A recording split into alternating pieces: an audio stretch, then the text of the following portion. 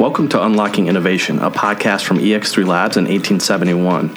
We'll be talking to leaders in innovation about what keeps them ahead of the curve in today's atmosphere of rapid change and how they cultivate a culture of innovation within their organizations. I'm your host, Adam Wisniewski.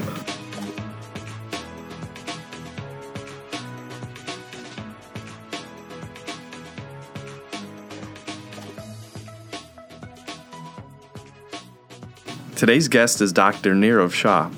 Dr. Shah is an attending infectious disease physician and vice chair of quality at North Shore Health Systems. His non-clinical time is dedicated to innovation in research, quality, and antimicrobial stewardship. His work helps provide North Shore patients with predictive targeting and efficient care by implementing novel methods for analyzing and utilizing data. Thank you for being here today, Dr. Shah. Thanks for having me. For those listeners that aren't familiar with your background, would you mind giving a little bit of an overview of your work and how you got from where you started to where you are now? Okay. So I'm from Chicago originally, and all of my training has been in Chicago. So I did med school, I was a resident, I did a master's in public health, all at Northwestern. And then I moved to University of Chicago, where I did my fellowship in infectious disease. While I was there, I had great attendings that were mentors to me in infectious disease, but then also in analytics and informatics. So we had a connection with North Shore University Health System, and the VP of Clinical Analytics and Associate CMIO at North Shore at that time. He was mentoring fellows at University of Chicago, and so he became my mentor. And he taught me a lot about kind of informatics and analytics, and it got me really interested in the field. So he helped recruit me to North Shore after I finished fellowship and stayed on for a short period of time at U of C. And then as soon as I got there, he actually left, and he went, and he's now he's the chief medical analytics officer at Providence Health, so he's a giant in the field. Mm-hmm. And so when he left, he actually left all his projects, all his research, and everything to me to kind of work on. So it was kind of it was very unfortunate that he left, but it resulted in me having this large portfolio of things to work on. Absolutely. And then after that, I was working on that, and we hired a new chief quality and transformation officer, and she's an incredible change agent. Her name is Dr. Lakshmi Halasamani. And shortly after she came, I explained some of the work that I was doing, and she was very interested in it very early on. So she injected me into a lot of the quality meetings, a lot of the high-up quality meetings with vice chairs, and that's kind of how I got integrated into North Shore, into the work that I'm doing. And then while I've been doing that, I've been partnering with a lot of, I would say, investigators outside of North Shore in analytics and informatics. And so I've had a lot of connections kind of with other health systems and then also academic institutions that have helped kind of build my knowledge base in this space. So in terms of the work that I'm doing, I would say that my projects all fit under 6 categories. 3 of them are related to prediction modeling, and it kind of spans the life cycle of a prediction model. So the first project is really acquiring novel data inputs for prediction models. So thinking about data, most of the data that we have at our fingertips that we can use for prediction model are in structured fields, and that's a small minority in the hospital. So how do we get at things that really determine health, such as social determinants or the notes within our health system? They're all unstructured fields. How do we capture that? Genomics, wearables data, so how do we integrate that into our prediction model so that we can, have the best performance and really predict stuff? So that's kind of one project that I'm working on, trying to acquire data. The second is the actual prediction models, developing them. There's a whole gamut of different methodologies you can use for this. You can use like rules-based, just as simple, does someone have this or that, yes or no, and that can be a risk stratification. It can go into logistic regression. It can go into machine learning. It can go into deep learning. So investigating, the whole spectrum of, predictive analytics, that's kind of one of the things that we're interested in. We're also looking at supervised, unsupervised learning. So I won't go too deeply into that, but that's probably kind of the bulk of the second kind of project that I'm working on. The third is taking all the prediction models that we've built and integrating it directly into our electronic health record so that patients are scored as soon as they walk into the door, and then tying that to specific interventions that we'd like to perform on those patients. So this is an incredibly novel space. Just doing a literature search a week ago, I would say there's under like 10 or so papers in this specific space of tying prediction models to clear interventions. And so we're doing this on a health system level, which is absolutely unique. And then what we're doing is we're taking the prediction model, we're tying it to an actual intervention to help reduce the risk of the patient, and then we're rapidly testing out if that intervention, if that prediction model makes sense. And we're doing it in a way that is a fraction of the time that it would normally take to do this. So normally when, in the healthcare system, when you want to test something out, you want to use a randomized controlled trial. That's kind of the bread and butter of, it's the bedrock of, modern medicine. Mm-hmm. But doing something like that takes a ton of resources, a ton of time. So we've introduced analytics into our electronic health records that allows us to look at basically testing out how certain interventions are working, all built within our electronic health record, all with normal patient care. And so that we can, we ran this advanced analytics on this one intervention, and we had over 1,000 patients in it, and we did it in 10 weeks. That normally, if you wanted to do a study on that, that would take years. So very, very innovative work. The other three are semi-related to that. One of them is our wearables project. So we're in the early stages. So all of my projects have different levels of maturity, but we're in the early stages of our wearable project where we've gotten past kind of evaluating different vendors and seeing what we can do, and now we're really strategizing on how can we deploy wearables to really impact our patient population. And we're thinking about kind of not only the cost effectiveness, but how we would deploy it, how we would deploy it effectively, how patients would think about it, how, our current kind of clinical structure would deal with that, burst of knowledge that would be coming, how the HIT, so the health information technology, would have to deal with this. So we're kind of in that early strategic phase. But our goal is that what we're hoping to do is to kind of implement this in a prospective way. So taking the wearables and quickly putting it on patients and trying to impact their care instead of what's traditionally done, which is, in a research institute, people put patches on, they let people go about their day-to-day business, and then they evaluate kind of did that device kind of predict something that happened, kind of a retrospective study. So they're not telling patients, do this based on that trigger. So that's the area that we're trying to move in to kind of from the get-go work on, trying to impact care. The next project is we have a very robust personalized medicine and pharmacogenomics program, trying to integrate what we learn kind of at the genetic level with all the risk-based stratification that we're already doing with the prediction models that we've built into our electronic health record. That's incredibly novel, and we're starting to think about that.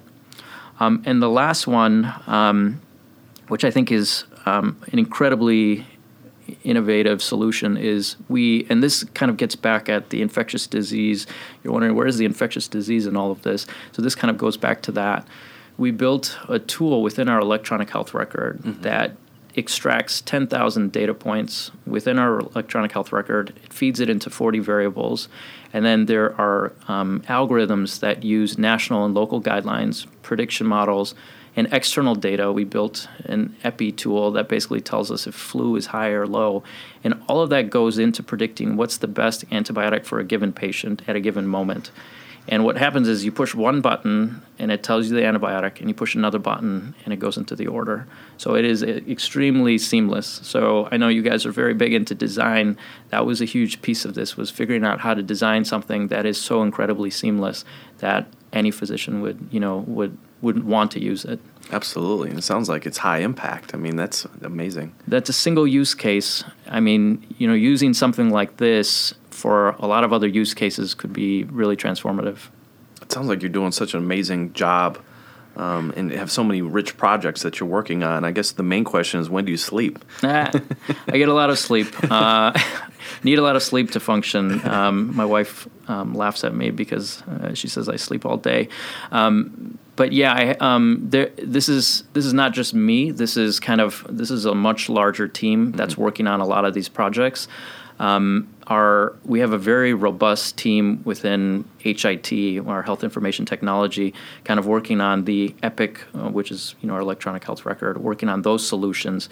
We have a huge team in clinical analytics, a huge team of data scientists, a huge team of business intelligence analysts. Our chief quality and transformation officer, she's kind of reorganized care. So a lot of the work that we're doing is around this. So this is a huge system-wide effort. Fantastic. So I know you work quite a bit in the research and on the quality side. Innovation is such a broad topic, and it covers so much ground. In your eyes, how would you describe innovation in the healthcare space? So from a very general perspective, it's creating new or improving upon existing technologies or products or policies or processes.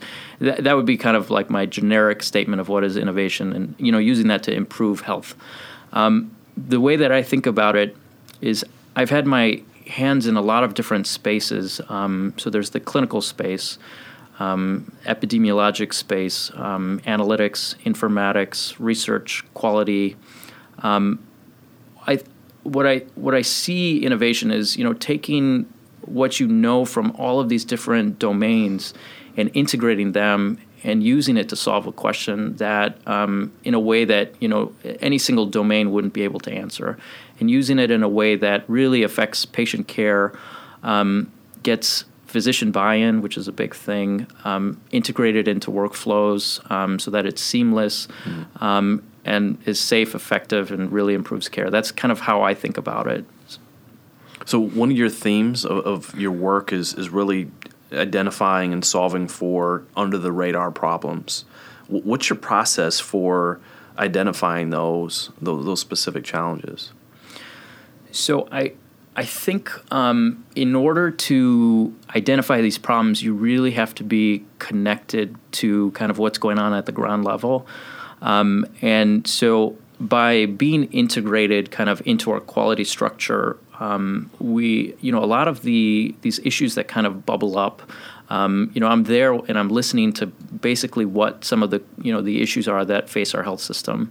And so being integrated at that level, having still, a clinical background and, going on to the actual wards and seeing patient care, it allows me to get the context on the clinical problems as well. So then using this background of informatics, analytics, trying to automate problems, I'm able to kind of look at a problem from different angles than would normally be looked at by, say, just someone who's just a clinician or someone who's just in the quality space.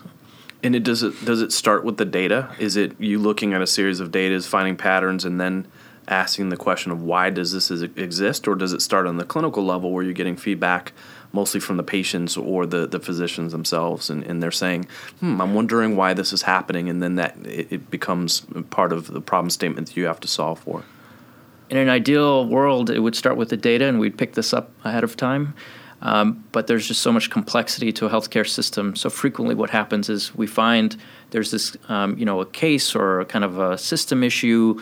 And once we figure out that there's an issue, we go in and dive in and get the data and try to figure out what's the problem. And once we figure out what's the problem, then we start looking for ways to solve it. Healthcare is incredibly complex. I wish, we had a system in place that could, target and find these things ahead of time.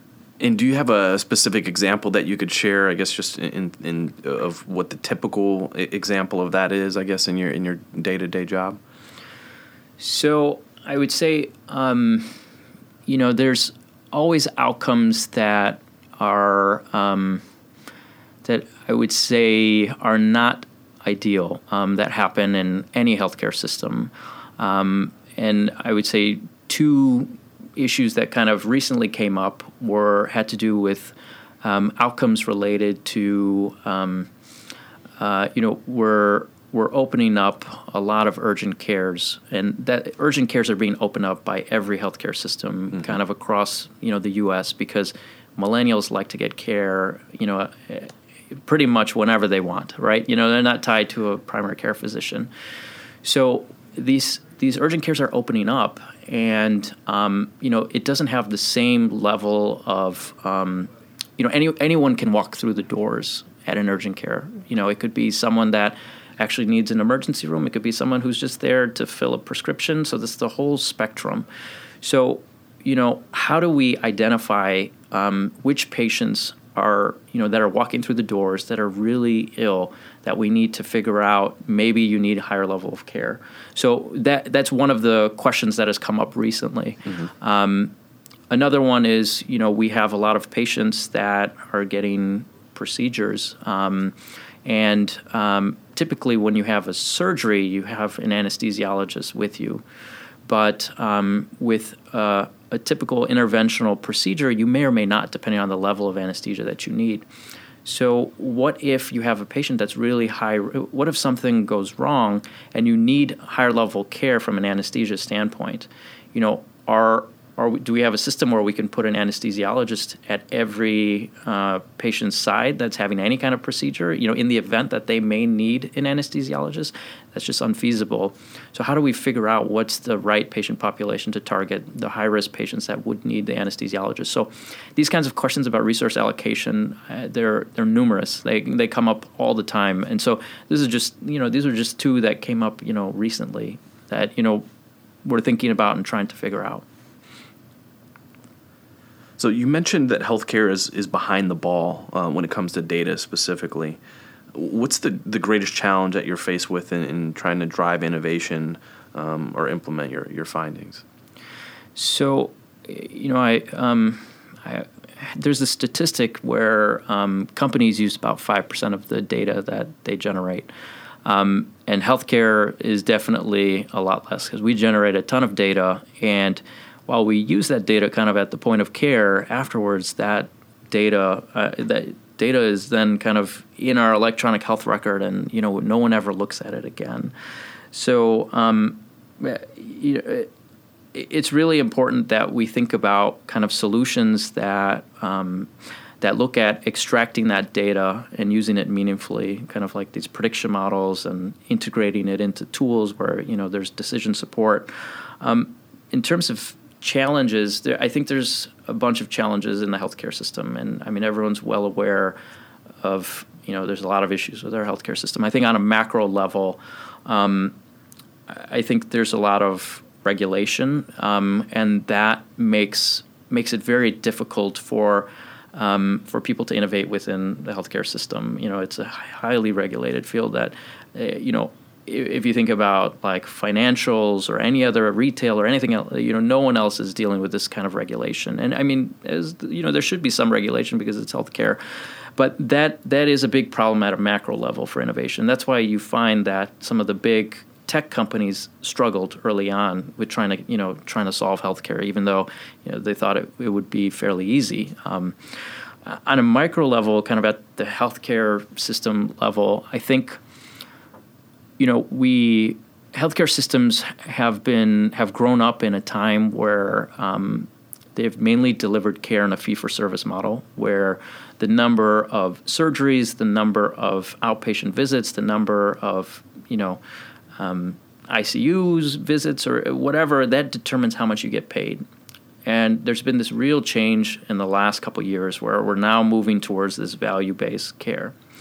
So healthcare systems are, I would say in general, are not very agile. They're not like tech startups. They have been doing things for a really long time. And as a result, they're kind of fixed in their ways. It's hard to kind of get them to move towards technology. Physicians are fixed in their ways. Getting a physician to use technology is sometimes one of the hardest things. Most are very savvy, but I would say the older generation is not as savvy and not as comfortable. Just as, you say like your parents, your grandparents may not be as savvy. So in terms of barriers for driving innovation, I think a lot of it has to do with this that kind of micro level kind of healthcare systems don't have that same agility. I have a lot of family members that are from the North Shore and are part of the North Shore healthcare system, and I think you all do some amazing work. Talk to me a little bit about the environment there and what specifically allows for innovation. You mentioned these 6 projects that you're working on. A lot of that doesn't happen at other healthcare systems, and I'm sure the listeners are interested in finding out what makes North Shore healthcare system different. In talking with other folks outside of North Shore, I think it's a really special place. So we set up our electronic health record in 2002 to 2003, which is very early. People are still coming on electronic health records to this date. So we were the first hospital to set up our electronic health record, Epic, on an inpatient-outpatient side. We're one of the first healthcare systems to warehouse our data. That was in 2008. So there are a lot of folks that haven't even started doing that. There's this organization called HIMSS, and they have this scoring system for those healthcare systems that are really ahead of the ball, and it goes up to level 7. And so we were the first with another healthcare system to be HIMSS level 7 inpatient and outpatient. So I'm coming into a health system that is incredibly innovative, incredibly forward-thinking. From our CIO, Steve Smith, to our recently retired CMIO, to my mentor, Ari Robichek, from an analytics, informatics standpoint, we've just been kind of very visionary, had a very visionary team. And then on top of that, now we have, I would say all healthcare systems have this kind of disruption that's occurring, where we're moving from fee-for-service to value-based care. So in that churn, there's a lot of room for innovation. So this is, if we didn't have that kind of disruption, I don't think we'd be working on these kinds of projects right now. That and what's unique about North Shore, it's a health system that has, 4 hospitals, but all 4 hospitals are right next to each other. And so you can literally get everyone that makes decisions in the same room. And so you can implement something at a systems level kind of like that, just with, all the decision makers are there. And I would say that, compared to like an academic center where there is incredibly innovative work that's going on, all that academic work is really housed in silos. One researcher has this grant and they're working on this and they want to do this, but then implementing that at a larger scale becomes very difficult because everybody's working on their own projects and their own grants and stuff, and you can't get everyone in line. So that's another unique quality about North Shore. If we want to implement something at the systems level, we are able to do that. So, prediction models integrated into our electronic health record in implementing interventions at the systems level, very, very unique. And if there's a listener out there that's, let's say, a counterpart at a different healthcare system and they were looking to establish a more innovative culture, we know it's not just one person that can help achieve that. What advice would you give them? That is a good question. It has to come from, like you said, from a team. This is not a one-person job. So getting the right people in place at the right positions. Leadership has to buy in. And then you have to have people on the ground that make it happen. An example, we wouldn't be able to do, I gave you an example of that clinical decision support within, it goes beyond clinical decision support, but within infectious disease where it gives the right, antibiotic. So that vision to integrate that came from, a team of folks. But in order to do that, we needed people that were incredibly innovative within our health information technology who could figure out and essentially hack this process and figure that out. So you need folks that are committed to trying to solve something in different places within the organization. So you can't just set up a team of like clinicians and then expect, innovation to occur. You have to have the innovation at all levels in different in different places. doing that is a tough thing, and I'm sure a lot of people are struggling with that and trying to figure that out. And it takes a long time period. You mentioned some of those key milestones you had that were very early on from a healthcare systems perspective in terms of the data warehousing. You've got to have that in order to have the data science to kind of analyze the data in the first place. So it sounds like a mixture of not just getting buy-in from the top, but having dedicated resources where there were sole responsibilities to help create some of that innovation. Yep. Fantastic. So there's a lot of concerns around healthcare in the existing state of it, but what are your biggest concerns related to healthcare? So I think, again, kind of at the macro and micro level. The macro level, I think the biggest issue is the value of care that we provide, the efficiency of care that we provide. GDP, healthcare is 18% of GDP, which is incredibly high. And what are the outcomes that really matter, like longevity, maternal morbidity, mortality, child morbidity, mortality, equity of care? We do very poorly on all of these key metrics that really are telling us how, whether we're placing our dollars in the right places. So I think that is probably the biggest thing, and there are a ton of concerns that fit into that, within that, whole, like how high our healthcare costs and how poorly we do. On a micro level, kind of more pertinent to, me as a physician and the stuff that I'm doing, I think there are a couple really big areas that we see all the time.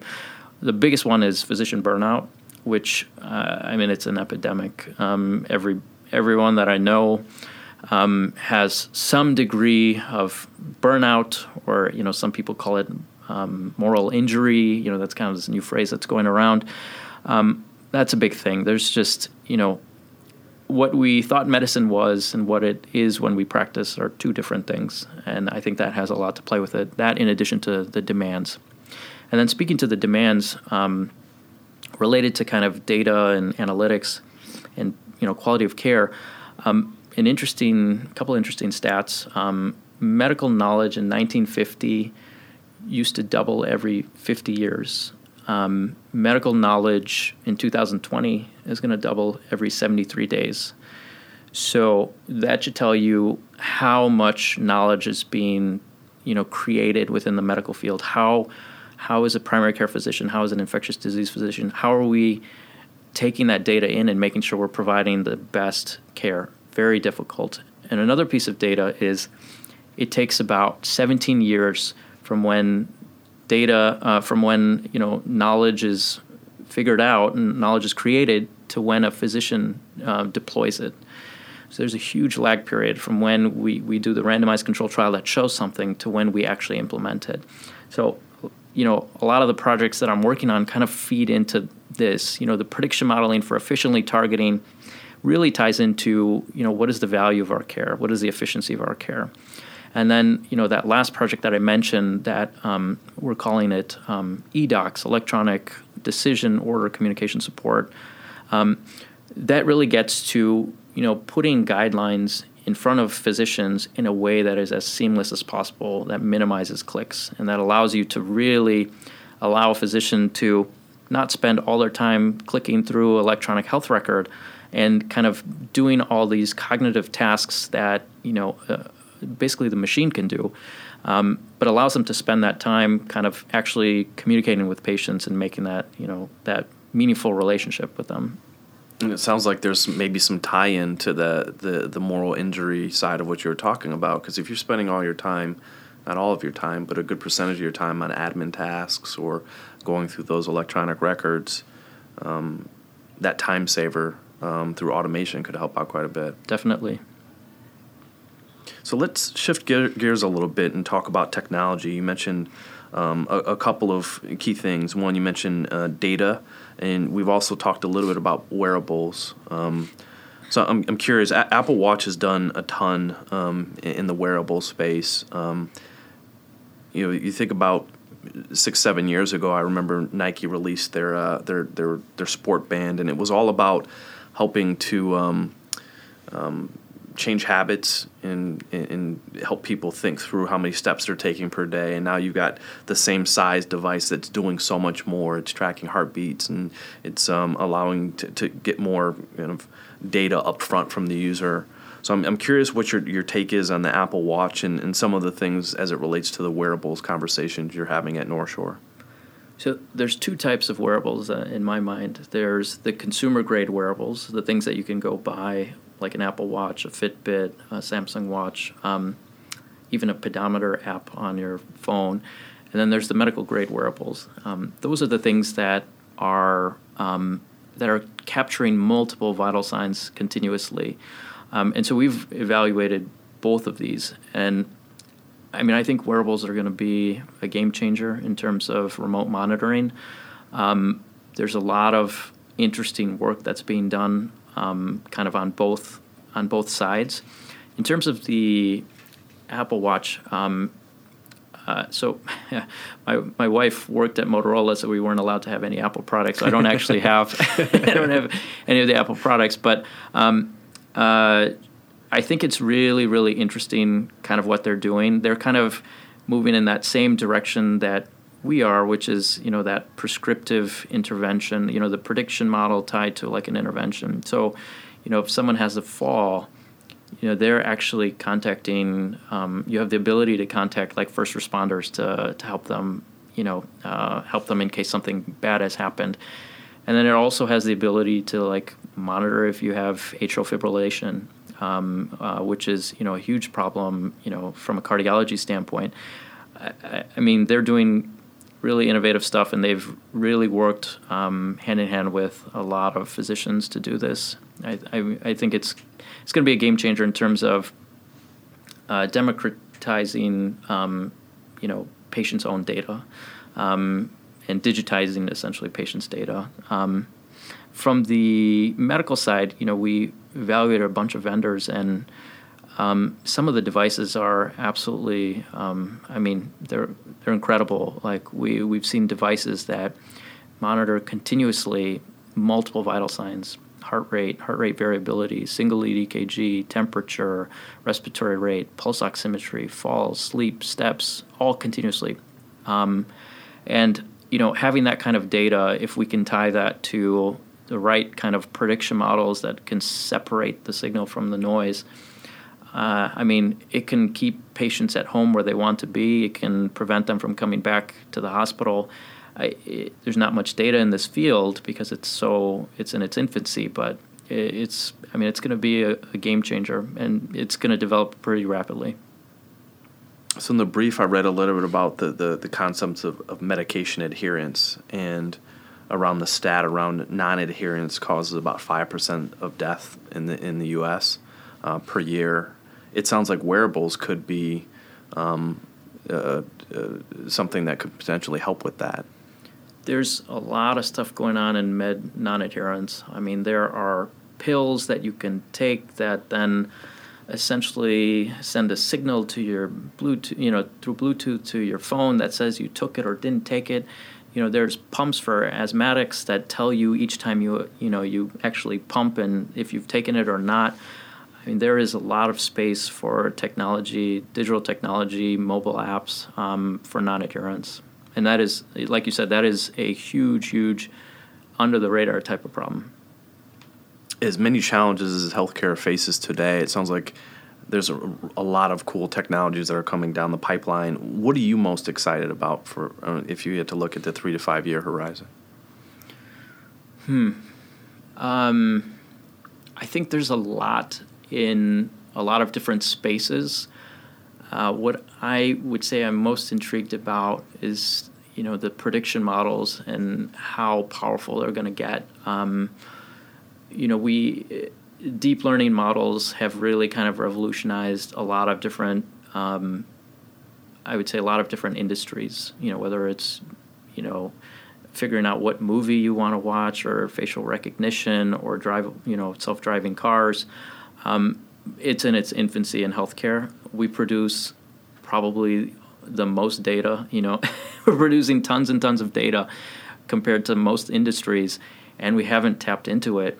And those types of models, I think have the potential to do really incredible stuff, from like diagnosis to figuring out what's the best treatment. There's a lot of data that a lot of what we do is ineffectual. Like a lot of the meds that we give, they don't really do much. There's all kinds of studies that, certain prescriptions, maybe it benefits 1 out of 20 people, 1 out of 10 people, 1 out of 30 people. So how do you use data to figure out who will benefit from a given therapy or a given intervention? Or how do we diagnose something? Or how do we automate processes that we're currently doing so that we spend more time, with our patients? Like, I think that, I don't know if that's a 3 to 5 year time commitment. Might be a little bit longer, but this field is moving very quickly. And, if you go to like informatics conferences each year, you kind of hear about new stuff. And I mean, things are rapidly progressing. Like computers are already better than humans at vision. So there were a bunch of studies showing that computers are better than humans at detecting diabetic retinopathy, so ophthalmology, better than humans at certain radiology findings, better than humans at looking at skin cancer, so dermatology, better than humans at looking at certain pathology slides. So anything that has human vision, computers are already better than that. So that's in the last 2-3 years that this has all been coming out. So, I mean, who knows what's going to happen in the next 3-5 years. Absolutely. Last year, we used the HoloLens, which is a Microsoft device, to build an assisted surgery application.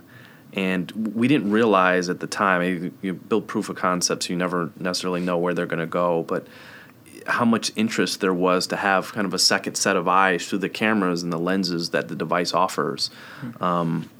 It's just interesting, and I think it's fascinating to see the area of healthcare, and it certainly there's a lot of room for improvement, like you mentioned. But we're excited about it, and it sounds like you're excited about it as well. So I've got one last question for you, which is the most important question of the day.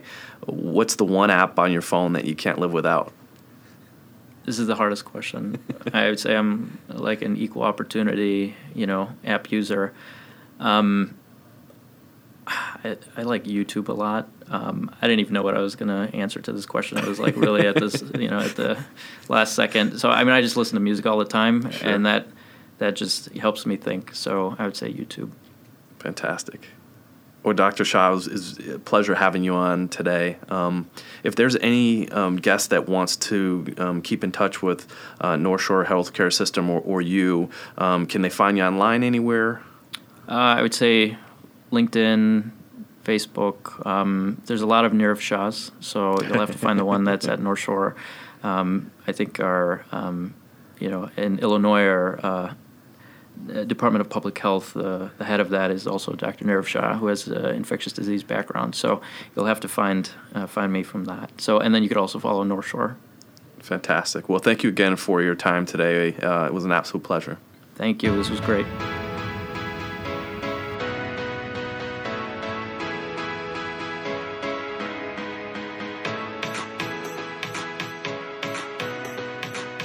Remember to subscribe to Unlocking Innovation wherever you listen to podcasts, and be sure to rate and review. To stay up to date with EX3 Labs news and events, follow us on social media. We're at EX3 Labs. See you next time.